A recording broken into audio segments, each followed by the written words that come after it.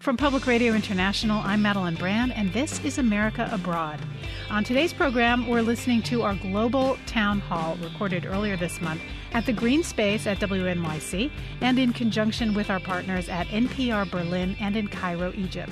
We turn now to our host, Todd Zwillich, Washington correspondent for our partner PRI program, The Takeaway.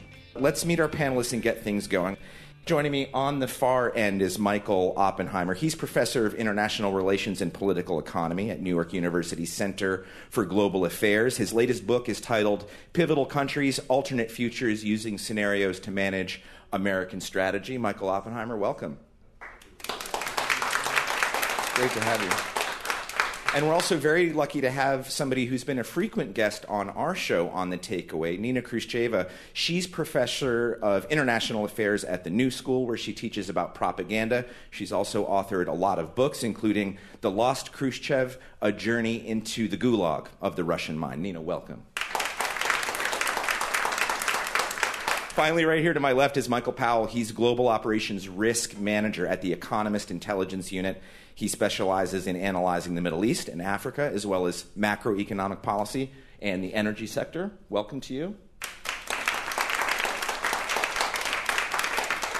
So earlier this month, we asked our community of listeners from all around the world to submit questions for this program. We have a question now that comes all the way from Somalia that's going to help kick off this discussion about how the rest of the world is viewing this election and where American foreign policy might go in ways that affect them and in ways that affect us too as we deal with the rest of the world. So let's go to that. My name is Daud Hassan. I'm 26 years old. I was born in Somalia. Ever since I was born, I did not see an effective central government in my country. So my question to the U.S. presidential candidates is, since my country, Somalia, has been affected by civil wars and terrorism, what are your plans for Somalia to get back on its feet? Michael Oppenheimer, I'm going to start with you on the end. I'm not sure that Somalia has come up in this election necessarily. We may not know how the candidates view that country specifically. But Daud's concerns go directly toward a question that's lingering behind this election, which is American interventionism and dealing with terror. Those are two issues that affect Daud's country directly. So start us off with sort of a brief look at how these two candidates might be looking at that issue. It's the perfect question to enable us to understand the deep differences between these two candidates on these questions. Hillary Clinton has a history of liberal interventionism. She lost the argument during her position as Secretary of State during the Obama administration on the subject of intervening in Syria. She was in favor of it. Obama opposed it. She lost that fight. She left the administration. But I think she's essentially a sort of an unreconstructed liberal interventionist, and as such would have, at least emotionally, an attachment, a feeling of sympathy to countries like Somalia that find themselves in deep civil conflict. Now, whether that appetite for intervention would be curbed during her administration, let's just hypothesize that she wins this election, whether it would be curbed by the country's lack of appetite for intervention, or by budget pressures, or by the lessons that she should have learned over the last decade or so with respect to how difficult it is to intervene and build nations and so forth. That's an open question. But she certainly would be more inclined than Donald Trump to take conditions in Somalia seriously and to see them partly as a threat, because it's in failed states that terrorism finds opportunities to act, but also in a more kind of a humanitarian sense, a sense of responsibility as an exceptional country to improve conditions in the world. Donald Trump is the opposite pole, really. He's a neo-isolationist, an American firster. Not that he dismisses terrorism, but his solution to terrorism is not to go abroad seeking dragons to slay, but close the borders, to tighten up on homeland security, and leave the Somalis of the world to sink or swim. Robert Powell, do you agree with that? There is an old debate among Democrats. Samantha Power is one that always gets pointed to. The old liberal Democrats who say the United States should use its formidable military might to exercise right in the world. We should have intervened in Rwanda. It was good that we intervened in Kosovo. Is that who Hillary is? Yeah, I mean, there are two good examples. In Kosovo is an example where actually interventionism went relatively well.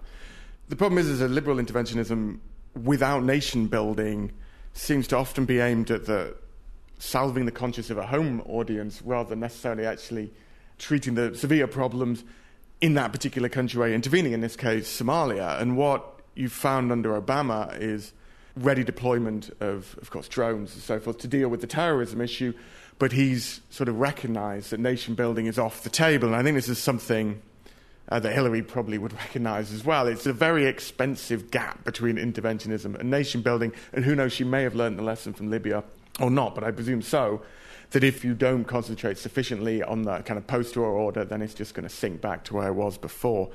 But yeah, the Somalia instance is a very interesting one. Yemen, these failed states are something that's going to persist, and I guess the one that's really in the headlines is Syria, and that's an example where sort of an interventionist approach, which is to an extent, which was Obama's idea that you bomb ISIS and you stand back from the war, has done absolutely nothing for Syria and actually handed the momentum to someone else, in this particular instance, Russia, and to an extent, Iran.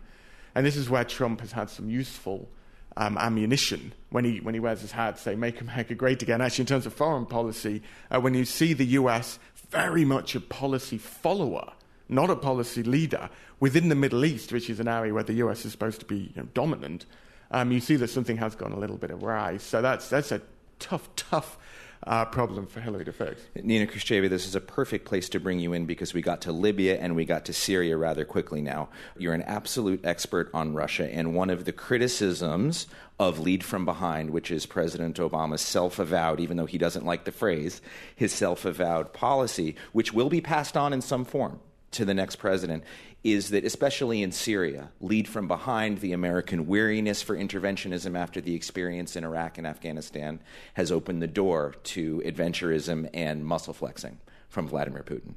Well, generally, I think when the United States does try to rely on others to solve its problems, for example, Michael mentioned the intervention in Syria, the Red Line. We'll remember in 2013 there were pronouncements that the United States is not going to stand the chemical weapons used by Assad, and then it was sort of contracted off to Putin to solve it out. So that in this sense, the next U.S. president should understand when the vacuum is created in that kind of leadership, somebody is going to step in, and very likely Vladimir Putin will step in because he does have the idea that whatever the United States can do, there is absolutely no reason why Russia can't. That America's idea that it's the leader of the world, look at the hypocrisy of it, look at the Iraq invasion, look at the NSA spying, look at all these other things. So when America says we are the moral leader of the world, Russia says, or Putin says, you are not, and I am as capable of acting as possible. And then it becomes he said, she said, and I think what sort of going back to Somalia a little bit is that I think the danger with Trump, although there's always a conversation how convenient Trump must be to Putin, that we actually don't know what Trump is going to do at all, because he does seem to listen to whoever comes next. I mean, he's going to be Trump, but whether it's going to be Trump the warmonger or the Trump, the nationalist, we still don't know, because he can easily go and attack the world, which really doesn't bode for Somalia or any other country for that matter. Yeah, and I think Syria is kind of exhibit A for that, because some of his policies were, it's relatively isolationist. You close foreign military bases, and it's actually a strong economic argument because military bases abroad are fantastically expensive to maintain, and just deploying a troop abroad costs about 4 times as much as just keeping them within the United States. And yet, in the same breath almost, he said he wanted to invade Syria, steal the oil, which didn't sound particularly legal to me, to pay for the invasion. And he would, take care of it one way or another by having troops on the ground, which is a fantastically expensive idea. I did some numbers and worked out that basically any even vaguely short-term invasion and to hold a piece of territory within Syria will cost in the region of like $40-50 billion. The amount of oil, if the US was to steal the oil, Syria's not a big producer. It would bring in a few $100 million. That's going to leave kind of a wall-sized gap in the budget, perhaps. says it just speaks very much of what you're saying, that his policy pronouncements in terms of dealing with terrorism actually involve a lot more intervention, while in the same breath he's saying the US shouldn't be getting involved in other people's wars. This is a good time. We have some partners in Egypt, and I want to go to them for a question, because there was a time, and it wasn't all that long ago, when the United States and Russia were battling for influence in places like Egypt. But this discussion of U.S. interventionism and terrorism is right in your backyard, Egypt, and I know that you guys think this through a lot. So why don't you go ahead? Yes, we have a lot of concerns about terrorism, but this question can take days to answer because we have so many conflicts with the United States in the issue of terrorism. I'll give you a very quick example. The Muslim Brotherhood are supported by the Obama administration and has been supported since they started power. We consider the Muslim Brotherhood to be a terrorist organization. This is our main concern about it. And we feel that the United States policy in the past few years have been to support this regime or system, which really in 1 year brought down our country to its knees when they took over. So we're not sure that we have the same definition of terrorism as you do.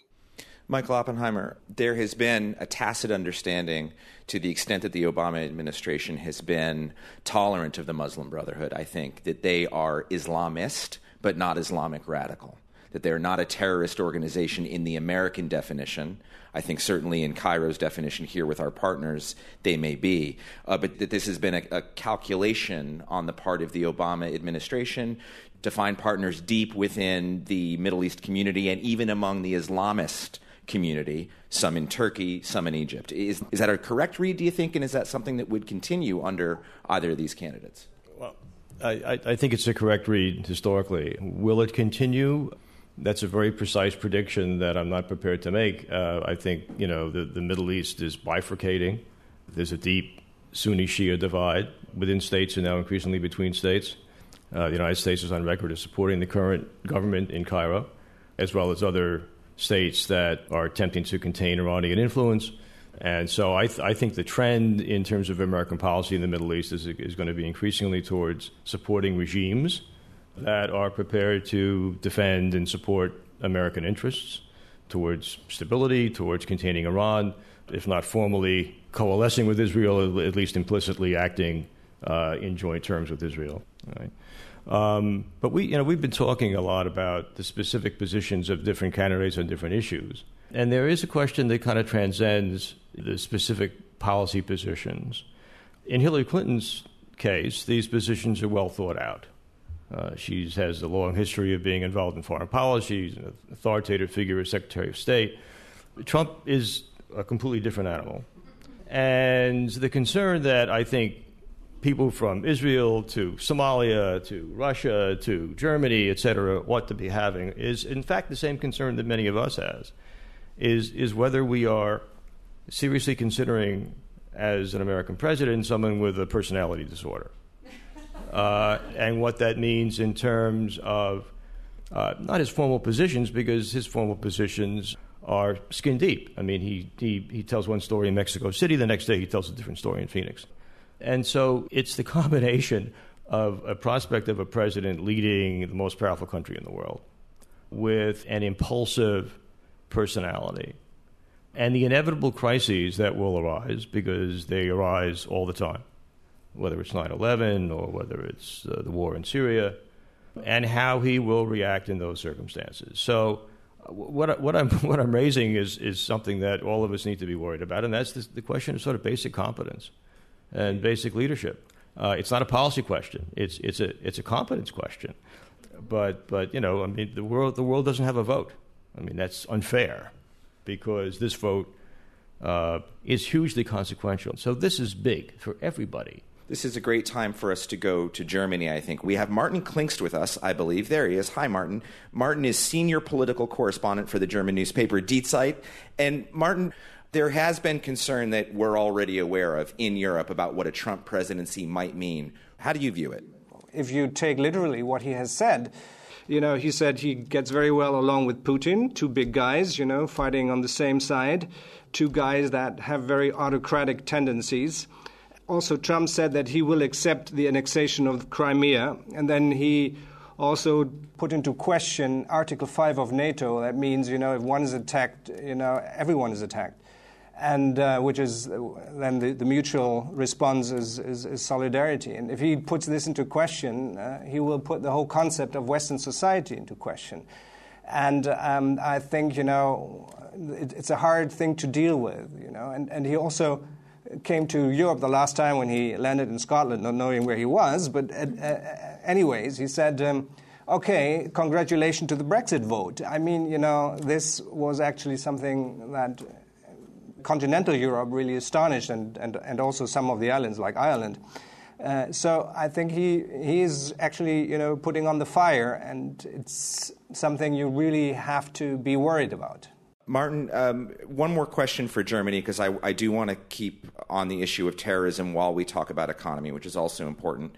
Germany is a country, of course, that has seen a huge influx in immigration. It has also seen a reaction on the right politically. This is very similar to countries like France have had its own immigration debate, is putting it lightly, and certainly clashes with terrorism lately. How are Germans, if there's one answer for this, viewing the differences they might get with a Hillary Clinton presidency versus a Donald Trump presidency, what this means for their domestic concerns with terrorism, immigration, and their place in dealing with the Middle East? Well, concerning terrorism, the only thing that you know is that there are very good contacts between the German government and the Clintons. And they have known each other for a long time, so they know, how Clinton thinks. I mean, your cooperation on terrorism is very necessary and very important, despite all the challenges and disputes that we had about data sharing and common communication. But I would also think that probably Donald Trump would cooperate on this issue. The refugee question is a very hot issue here. And you're totally right that there's a right-wing party that is emerging and it's gaining votes and it's entering local parliaments. It will probably also enter the national parliament next year when we have general elections. So this is a tendency that you see all over Europe, and you could, draw parallels from Europe to the United States. Some things that Trump says are very similar to things you hear from the right-winger parties in France and Great Britain, in Austria, in the Netherlands, in Scandinavia, and in Germany. Robert, the rise of the nationalist right in Europe, I'm not sure exactly how high that rise has gone, but it's certainly higher than it would have been 5 years ago. This causes a recalculation among prime ministers, generals, people gauging their domestic political climate before they make an intervention, before they go into a country, before they go after terrorists, or whether they decide to pull in. And this has a great deal to do with how far a country is willing to go to combat terrorism. Yeah, it's a huge policy headache for Europe, and this is a time where the European Union is anything more fractured than it's previously been, not just the UK, but actually because of the rise of these populist groups, many of which have been around a long time, such as Haider in Austria and so forth, but also generally actually a little more politically sophisticated than Trump. So you think of Marine Le Pen, or even Farage in the UK, who spends most of his time drinking pints of beer, but actually has a pretty good shtick, often better than Trump. But they do share this kind of policy agenda, which is very, very appealing, superficially. The idea of free trade, working with other countries, intervening in other countries, well, it's harmed people back home. Free trade only helps foreign countries, and as such, why not give the money? Why not concentrate on people at home? And it's working in the European environment in this kind of anti-EU and anti-immigration voice that has an echo with kind of the anti-Mexican and anti-free trade voice you have in the US. So in many ways, if you want to kind of watch kind of the political discourse in the US, you wouldn't be too far mistaken to kind of start with the European Union. We're going to take a short break, and when we come back, we're going to be talking about trade in the global economy. And I have a feeling that discussion is also going to include a lot of talk on immigration. You're listening to U.S. Foreign Policy and the Next President Through the Eyes of the World on America Abroad.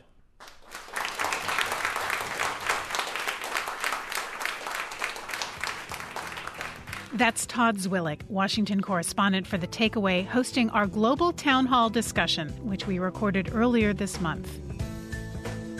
If you want to weigh in on this conversation online, join us on Facebook or find us at pri.org.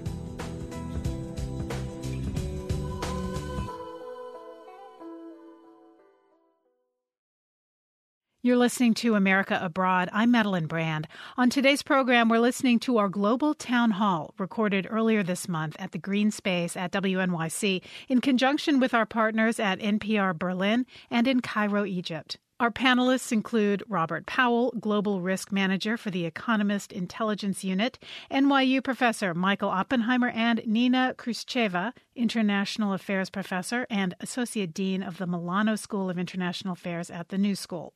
We turn back now to our host, Todd Zwillich, Washington correspondent for our partner PRI program, The Takeaway. Welcome back to U.S. Foreign Policy and the Next President Through the Eyes of the World. I'm your host, Todd Zwillich, Washington correspondent for The Takeaway. Hello again to our audiences in Cairo in Germany and you here in New York.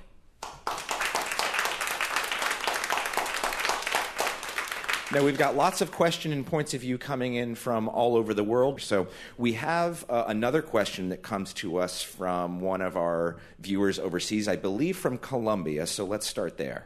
My name is Daniel Castellanos, and I would like to ask the presidential candidates in the United States whether they think the United States have a responsibility promoting economic development in the region. And if so, what is the best tool to promote economic development in the region? Robert Powell, I haven't heard the candidates directly talk about economic development in Colombia. However, it was an agenda item when Hillary Clinton was Secretary of State for sure. Now, Donald Trump, in the aftermath of his immigration discussions, has actually said that he intends to bring jobs into the hemisphere, keep jobs in the hemisphere. He didn't actually say the United States. Maybe Colombians can feel heartened by that if the new president will worry about their jobs as well. I know the hemisphere might just be his ego. It could be anything. It could be any size. I mean, Colombia has a free trade agreement with the US. I doubt that will be rescinded anytime soon. And it's a slightly difficult question to define because the US has a responsibility for economic development. Maybe he's talking about the TPP. You know, there's this free trade deal that would involve Pacific-facing countries, 12 countries altogether, Egypt and Latin America as well. The US was relatively energetic in leading those discussions. It's all been agreed, but it ain't been enacted yet. You know, this thing is not in force. And it might be, if you're at least a free trader within Latin America, you would strongly support this particular deal. But it's highly unlikely to happen under a Trump presidency. In fact, it's almost impossible to happen under a Trump presidency, which is unfortunate. Because if you are trying to, say, promote Latin American trade, you know, this is a region that did very, very well during the commodity boom. China particularly we had a super cycle led by China. So everything from oil to soybeans, the price went through the roof. Now these countries, it's not wildly dissimilar to the Middle East, but they need to diversify their economies considerably, and trade will do that. However, if this trade deal is lost and rather slips down the drain, then they will lose that opportunity, and that will be kind of US policy indirectly harming them. But I don't think, anyway, the US on its own could, say, rescue Brazil or something along those lines. So whether it has a responsibility to help lift their economies is kind of irrelevant. It's kind of can the US? And one of the few levers it has are these free trade deals where the US can, on their behalf, assist them in negotiations with Asian states and so forth. And that ain't going to happen under a Trump presidency. But it might happen under a Hillary presidency, whatever Hillary Clinton might say. She's come out saying, oh no, she's very skeptical about this deal now, having said it was the gold standards before. But I think she would probably, to revert to her previous policy, would make some minor tweaks and in the end push it through. But that's one of those things we'll have to wait and see. Well, I have talked to many Asian experts in Washington, diplomats and otherwise, who try to put their taster in the Chinese attitude, for instance, on Donald Trump. And many of them come away with a similar conclusion, which is he's bombastic, he's unpredictable, but they appreciate the American businessman who likes the big deal. There's some things about him that are unpredictable, but we speak the same language. Donald Trump speaks business, he speaks money, and we like that, and we can handle him in a trade negotiation. That's their read of it. Hillary Clinton they see as the Iron Lady, who won't back down and is more problematic for them. especially after, going at the Chinese 20 years ago in Beijing on women's rights. They don't like that. So I don't know if you agree with that. Yeah, I mean, they might like him because he sources so many of his goods from China. And if he's such a good negotiator, he wouldn't have gone bankrupt 4 times. But the thing about trade negotiations, and Michael absolutely touched upon this, is it's a give and take, but my God, they're tedious. The details are mind-numbing. Everything from rice to shoelaces will be negotiated. And this is, as Michael says, he's a big-picture guy. He likes to go with his gut. There's no way he would ever not only be able to, but have any interest in dealing with these kind of negotiations, which go on well into the night for months and months, typically years and years, and involve the absolute minutiae of regulation, exports, imports controls, capital controls, current account controls, services, matching goods, everything you can think of. It's way, way, way beyond anything he's done before, and is way beyond anything he's shown any interest in before. So I just don't think it's a feasible argument. I don't think it's a realistic argument. And I think it's actually a concern that the Chinese think that they can deal with him because it probably thinks they can get their own way with him. But can I just sort of add to something? I think that he's a useful fool to all these countries who... Oh, he is. He just does what these countries may see as something as really the end of American power. And that's why the Chinese and the Russians, I think that the Chinese, it's 25% supporting Trump election. For the Russians, it's 31%. Not because they're particularly loving him, although they do love gold. He loves gold, so it's all good. But at the same time, it's just an incredibly useful, bombastic guy that they think that can be bought, because he talks about the art of the deal, and he can be flattered, and he's very easily susceptible to that. I do want to make sure that our discussion on trade and the economy does include immigration. So I'm going to move from that just for a moment to the major debate we're having on immigration in this country, which has a direct impact, of course, on Mexico. We had a question from Colombia, all of Latin America. In fact, Donald Trump, in his recent pronouncements, sort of de-emphasized Mexico a little bit and said, there are people coming from all over Latin America, which is certainly true. One thing that has been pointed out to me by other people in the construction business, like Donald Trump, is that he is someone who does understand the value of inexpensive labor, that he uses immigrant labor on his projects. He knows that other people in his business need it, and that regardless of his pronouncements on who has to stay and who has to go, people in the business think eventually Donald Trump is the type of Chamber of Commerce businessman who does understand the need for cheap labor. Now, this election has a very different strain. There are millions of Americans, as we've seen, who've had their anxieties about their place in the economy and their anxieties culturally. This is not all about economic anxiety, also cultural anxiety, racial anxiety, challenged, and it's aided the rise of Trump. This gets tied in with attitudes over immigration. We've seen that in Europe as well. So let's go down the line here just briefly, and I'll start here with you, Robert Powell, and then we'll go down, and we'll keep it relatively brief. But I want to make sure we have a rich little discussion here on immigration and the economic strains that have run across the border between U.S. and Latin America, and how the next president, given this political climate, is going to be able to solve this. Yeah, first of all, we've gone through an extraordinarily traumatic economic recession. There was going to be some kind of political consequence. Obviously, the most dramatic example is the Wall Street crash, the Great Depression, 1930s and so forth, rise of fascism in Europe. There was always going to be some kind of reaction after the Great Recession that we had from 2008 and so on. And this might be it. Now, the immigration argument in terms of how any president's going to deal with it, I don't think actually Trump would do much at all. It's all talk, as you say, he quite likes cheap labor, but just realistically, there's not a huge amount you can do. The U.S., in terms of Mexico, is a net emigrant. More people leave the U.S. to move to Mexico than are actually coming in. So it's not, there's no actual factual case that this country is being overrun by illegal immigrants. It's just not true. Nina, you're an expert on propaganda. You are, and immigration is an issue in this country that I've noticed has lended itself very effectively to propagandistic strategies when it comes to communication. Exactly, and that's what my 2 cents on this is that. Once again, we have no idea what Donald Trump does, and I think your point is well taken, is that maybe when he becomes president, there will be floodgate of everybody come in and become cheap labor and, have your American dream. We don't know, but it is great rhetoric to use. But as for Hillary Clinton, I think it is going to be kind of following Obama policies. It's not open borders, but there's certainly much more sort of, as you talk about liberal interventionism, there's a liberal approach to America is a land of opportunity, and therefore we have to make sure that the system is reformed, but also the people who want to come here would have that opportunity. Michael, I promised to give you a crack at this, and I'll give you a brief crack at it, and then we're going to go to Germany, a country that has had major issues with immigration as well. So go right ahead. Well, so just to be brief, I mean, Trump exists for a reason.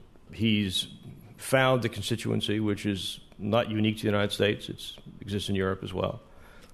It is the manifestation of failures in globalization, not a complete failure because globalization has delivered tremendous benefits, but it's also been a kind of a mixed blessing, and particularly the working middle class in developed countries whose wages aren't competitive globally have suffered badly, and of course in democracies they will eventually rise up. So this is why we're experiencing this today. If Hillary goes back to the same old kind of neoliberal formulas, we'll be dealing with this kind of stress economically and politically for a very long time. So we have to deal with people who are dislocated, people whose wages are stagnating, increasing inequalities, and it's a system-wide phenomenon. It's happening in China, it's happening in Europe, it's happening in the United States. And so someone, and maybe Hillary's the person, or maybe Hillary with Bernie Sanders napping at her heels is the person, because she has been sort of pushed a little bit left by Bernie, I think necessarily so. I hope that remains. I hope she doesn't go back to this idea that all you really have to do is open markets and generate growth and everything else falls into place, because it doesn't work that way. And that dynamic might be reorienting Hillary Clinton, who's nothing if not a political pragmatist, back to a more worker-focused Democratic coalition rather than the Wall Street-focused New Democrats. This is the perfect time to go to Martin in Germany, because we're having this discussion about immigration, the rise of populism here in the United States. We've already said that we have so many similarities with Europe, with France and Germany. So, Martin, I want to bring you in here and get your take. Thank you. Well, Germany is the industrialized country that has taken most refugees in absolute and relative numbers in the last couple of years.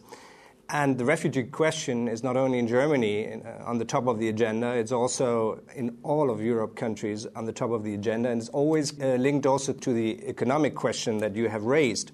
And there are always, two sides of the coin, and there are also two opposite viewpoints. One say, they're taking away low-paid work, they're taking away, low-income housing, and it's a race against the ones at the bottom. This is only partly true. The data doesn't actually show that. At the beginning, there might be more competition, but over a few years, this is not a question anymore.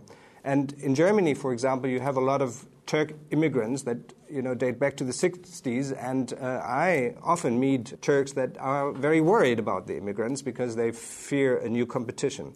And the other opinion is that refugees do contribute to the economy. And this is also only partly true because refugees are not regulated immigrants. So in Germany and in Europe, the question is that you get a huge influx of refugees that you have not chosen, like the Canadians choose their refugees and the Americans choose their refugees mainly, after a certain system. And this does not work if you have a huge influx over a few months of 1 million people. So you have the problem of, in Germany, for example, that a huge number of the refugees have not had a higher education. About 40% are illiterate. So this poses a huge challenge, and maybe in the long run it works out, but you can say that in the next 3 to 5 to 7 years, you will have to have a lot of investment in the refugees to educate them, to teach them German, to skill them, and to find houses. So it's a huge challenge. We're going to take a short break now in just a minute and reset. You've been listening to U.S. Foreign Policy and the Next President Through the Eyes of the World on America Abroad.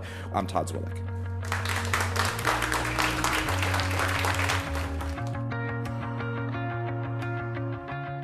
That's Todd Zwillich, Washington correspondent for The Takeaway, hosting our global town hall discussion, which we recorded earlier this month. If you want to weigh in on this conversation online, join us on Facebook or find us at pri.org.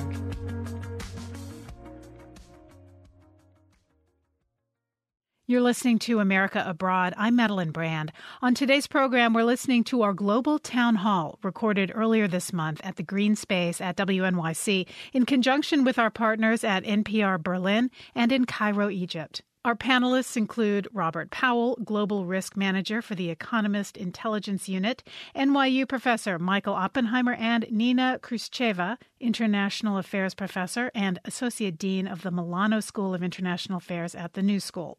We turn back now to our host, Todd Zwillich, Washington correspondent for our partner PRI program, The Takeaway. Welcome back to U.S. Foreign Policy and the Next President Through the Eyes of the World. I'm your host, Todd Zwillich, Washington correspondent for The Takeaway. Hello again to our audiences in Cairo, Germany, and here in New York.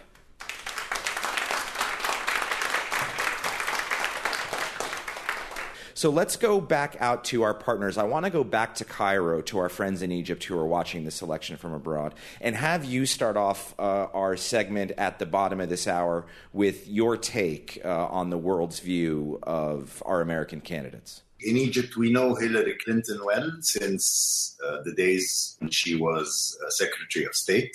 We're not sure who is going to be better for the world and the Middle East in particular, but we have a fear from the previous policies of Hillary Clinton when she was Secretary of State, especially during the time of the Arab Spring. But Donald Trump, we have no idea what he's up to. So we're not sure which one. I mean, most Egyptians that I ask, at least in the street, would say Trump. They would choose Trump, strangely enough. But he has the bravado that we as emotional Middle Eastern people would accept rather than being the Iron Lady, as you mentioned before. But I wanted, actually, if you don't mind, if I can ask a question to the panelists. Go right ahead. Maybe this question is more for Michael Oppenheimer. Don't you think that the resolution of the Arab-Israeli conflict is actually something that the next president should be on the top of his agenda? Because that was the core of everything bad that went into this area in the last 50, 60 years. And I think the solution of this problem will solve many, many others. Is this something that would be on the top of an agenda of an American president? My guess is that it will not be on the top. If we can accept the most likely outcome, which is Hillary Clinton, my guess is no. I mean, I think that this has taken huge amounts of diplomatic investment from a succession of American presidents with no lasting positive results.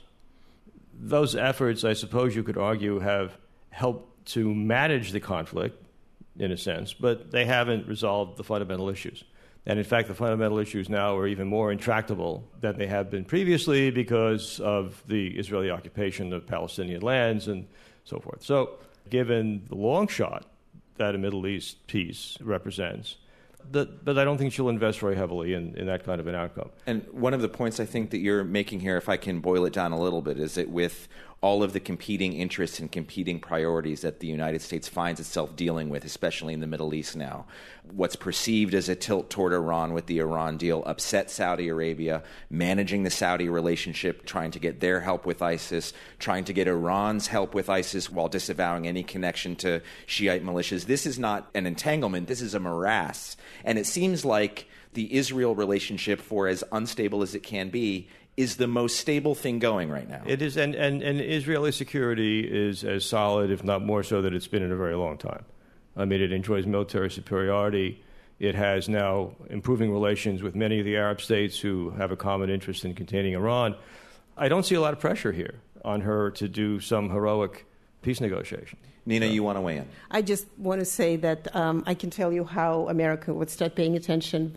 Putin goes out tomorrow and says, I'm going to be peace builder between Israel and Palestine. America would jump in immediately and would start to compete with him on that subject. So it's possible in our fantasy scenario here that maybe Vladimir Putin would want to give President Clinton something else to worry about if she has all these other.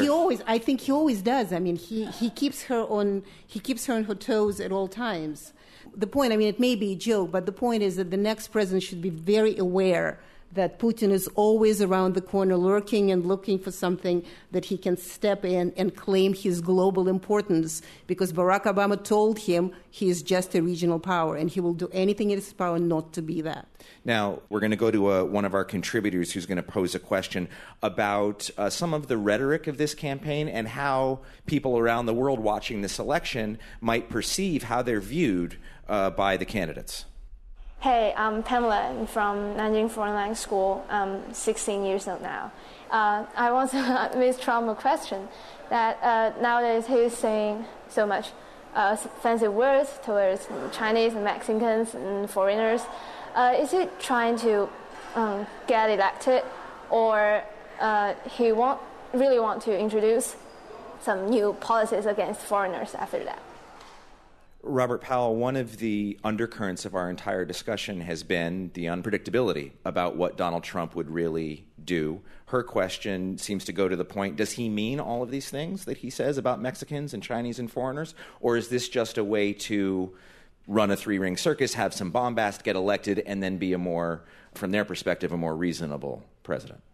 I don't think that you would get kind of an upsurge of kind of anti-foreigner activity or let alone bloody internment camps or something like that under a Trump presidency. What you would get is hostility to foreign trade, not necessarily hostility to foreigners. Which is the business case. Yeah. Which is Michael Oppenheimer, does it matter what regular observers around the world feel when they see this campaign? Is public perception in places like China, Japan, Colombia, we've heard Cairo, we've heard from so many of these countries. Does it matter at all how they perceive us in our elections? I think it does. I mean, I think the election itself, and certainly the prospect of a Trump presidency, reflects rather badly on our political competence. It's one thing to have a treaty commitment, if you're a NATO member, that you may test from time to time. The Germans always worried during the Cold War about whether we would in fact come to German defense in the event that the Russians poured through the Fulda Gap, et cetera, et cetera. But you have a kind of a basic confidence in the ability of the United States to make sensible decisions, right? And we more or less upheld that during the Cold War and for many years after the Cold War. If you are a country who depends on the U.S. for security or depends on the U.S. for its growth because the market's so large and so open, and now you have the prospect of a presidency which is non-rational, impulsive, xenophobic, unpredictable, and so forth. Yeah, I think you do. I think you start questioning whether, in fact, the U.S. is a reliable source of your security going forward. Just to kind of follow up on what Michael was saying, in politics and generally in propaganda, perceptions are more important than facts. And these are the perceptions that we're dealing with. And it's not just Trump that the world, I think, is very concerned about. Hillary Clinton, here she's not a particularly popular candidate. She's not a particularly popular candidate around the world. She is better than Trump for many countries. But at the same time, when Hillary Clinton comes out and says we have the morality to go and do what we do, that really rings hollow. Now, we've got one question there, 3 rows back. Go right ahead.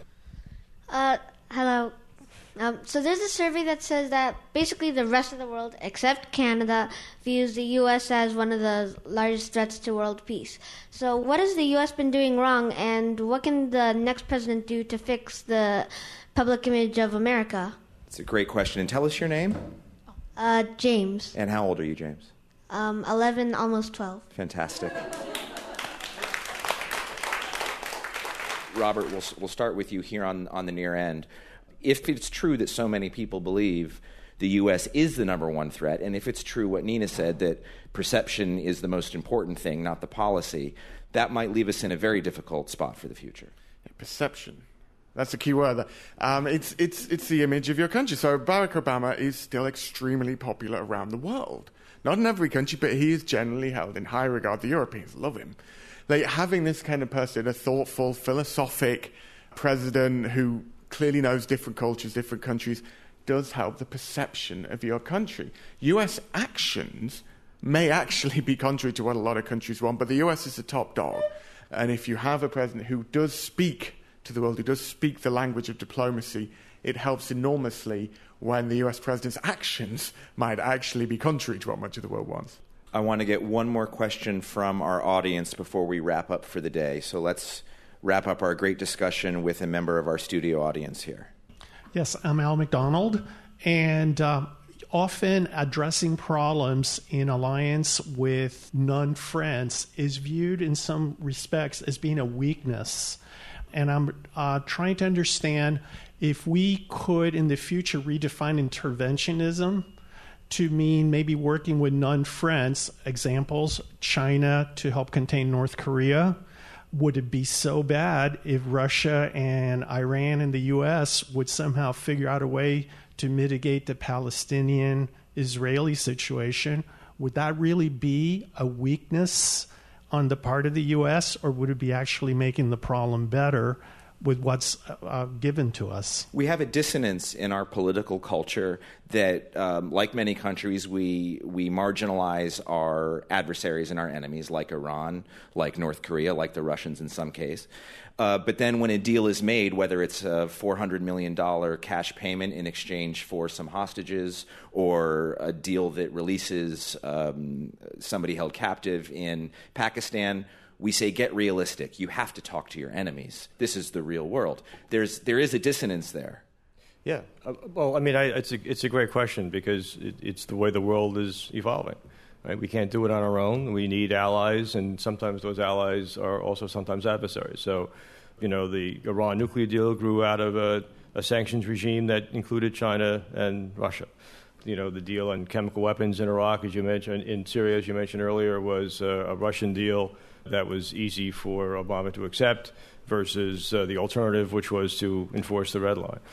But if the superpower relationships that are involved, U.S.-Russia, U.S.-China in particular, become more contentious, as they seem to be doing, we will find those kind of coalitions of the willing increasingly difficult. And so it's a trade-off. It's a policy trade-off. It's a conversation, and the conversation is happening as we sit here having this conversation. So there's nothing a priori, that says never work with your adversaries. But at some point, as those adversaries become more bold and more powerful, those coalitions become much more difficult. Yeah, I think Exhibit A of that cooperative approach is Iran. That's the success. Exhibit A of the disaster is, exactly as Maggie says, Syria. So they tried to work together, the US and Russia in particular, or go after terrorists. What did Russia do? It mostly just bombed the hell out of US allies in Syria because it appears, and this might sound a little conspiratorial, but basically Russia's aim within Syria is just to have two fighters left, which is Assad and ISIS, and then the US and the rest of the world have no choice but to back Assad, which is kind of a horrifying conclusion if you consider Assad is still poison gassing his own people. So as Maggie said, it really depends on the circumstance. This was very much the Obama administration's policy at the beginning with the reset and so forth, and it can work. And Iran was, certainly in the Economist's opinion, a phenomenal achievement. It had some flaws, but it was huge. I've been covering the Middle East since 2001, and maybe after the invasion of Iraq, this was the most significant game changer. But Syria shows where it can just go horribly wrong. And so we are in the midst of an American election where people all around the world are viewing the rhetoric and the strategies in this election with a great deal of uncertainty, sort of a look into the unknown, and not simply because of Donald Trump. I think that we've established that that's certainly a big part of it, but that Hillary Clinton, for many, many people around the world, though she represents stability, may represent a brand of stability from a couple of years ago in American foreign policy that they were never very comfortable with. And so I think what we've learned today is that there is a great deal a lot of questioning, a lot of uncertainty, maybe even fear, certainly anxiety built in to the political consciousness right now, and it's being reflected in the perception around the world of our elections here. And I think we've had a great discussion here, and I want to thank everyone for joining us. That'll do it for U.S. foreign policy and the next president through the eyes of the world. This has been a co-production of Public Radio International, their program America Abroad, and The Takeaway. A big thank you to our panelist, Michael Oppenheimer from NYU. Nina Khrushcheva from the New School here in New York. And Robert Powell from the Economist Intelligence Unit. Also, we want to give a special thanks to our partners at NPR Berlin and Amr Koura from Creative Arab Talent in Cairo, Egypt. And a very big thank you to you, our studio audience especially, who took the time to come out and join us today at the Greene Space here at the studios of WNYC. Thank you so much. Again, our many thanks. I'm Todd Zwillich with The Takeaway. Thanks for being here. That's Todd Zwillich, Washington correspondent for The Takeaway, hosting our global town hall discussion, which we recorded earlier this month. This hour was written and edited by Rob Sachs and produced by Yael Evan-Orr, with additional production help from Susan Woosley, Svetlana Stepanova, Rupert Allman, Catherine Whelan, and Amr Koura. Our digital team was led by Jared Goyette, TJ Raphael, and Veronica Zaragovia. Audio engineering support was provided by Flan Williams and KCRW's Mario Saavedra, WNYC's Ricardo Fernandez, and NPR Berlin's William Bluecroft.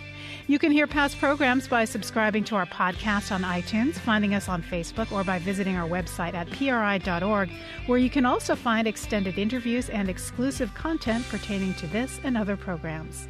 I'm Madeline Brand, and this is America Abroad from Public Radio International. Support for this show was provided by Public Radio International stations and listeners like you.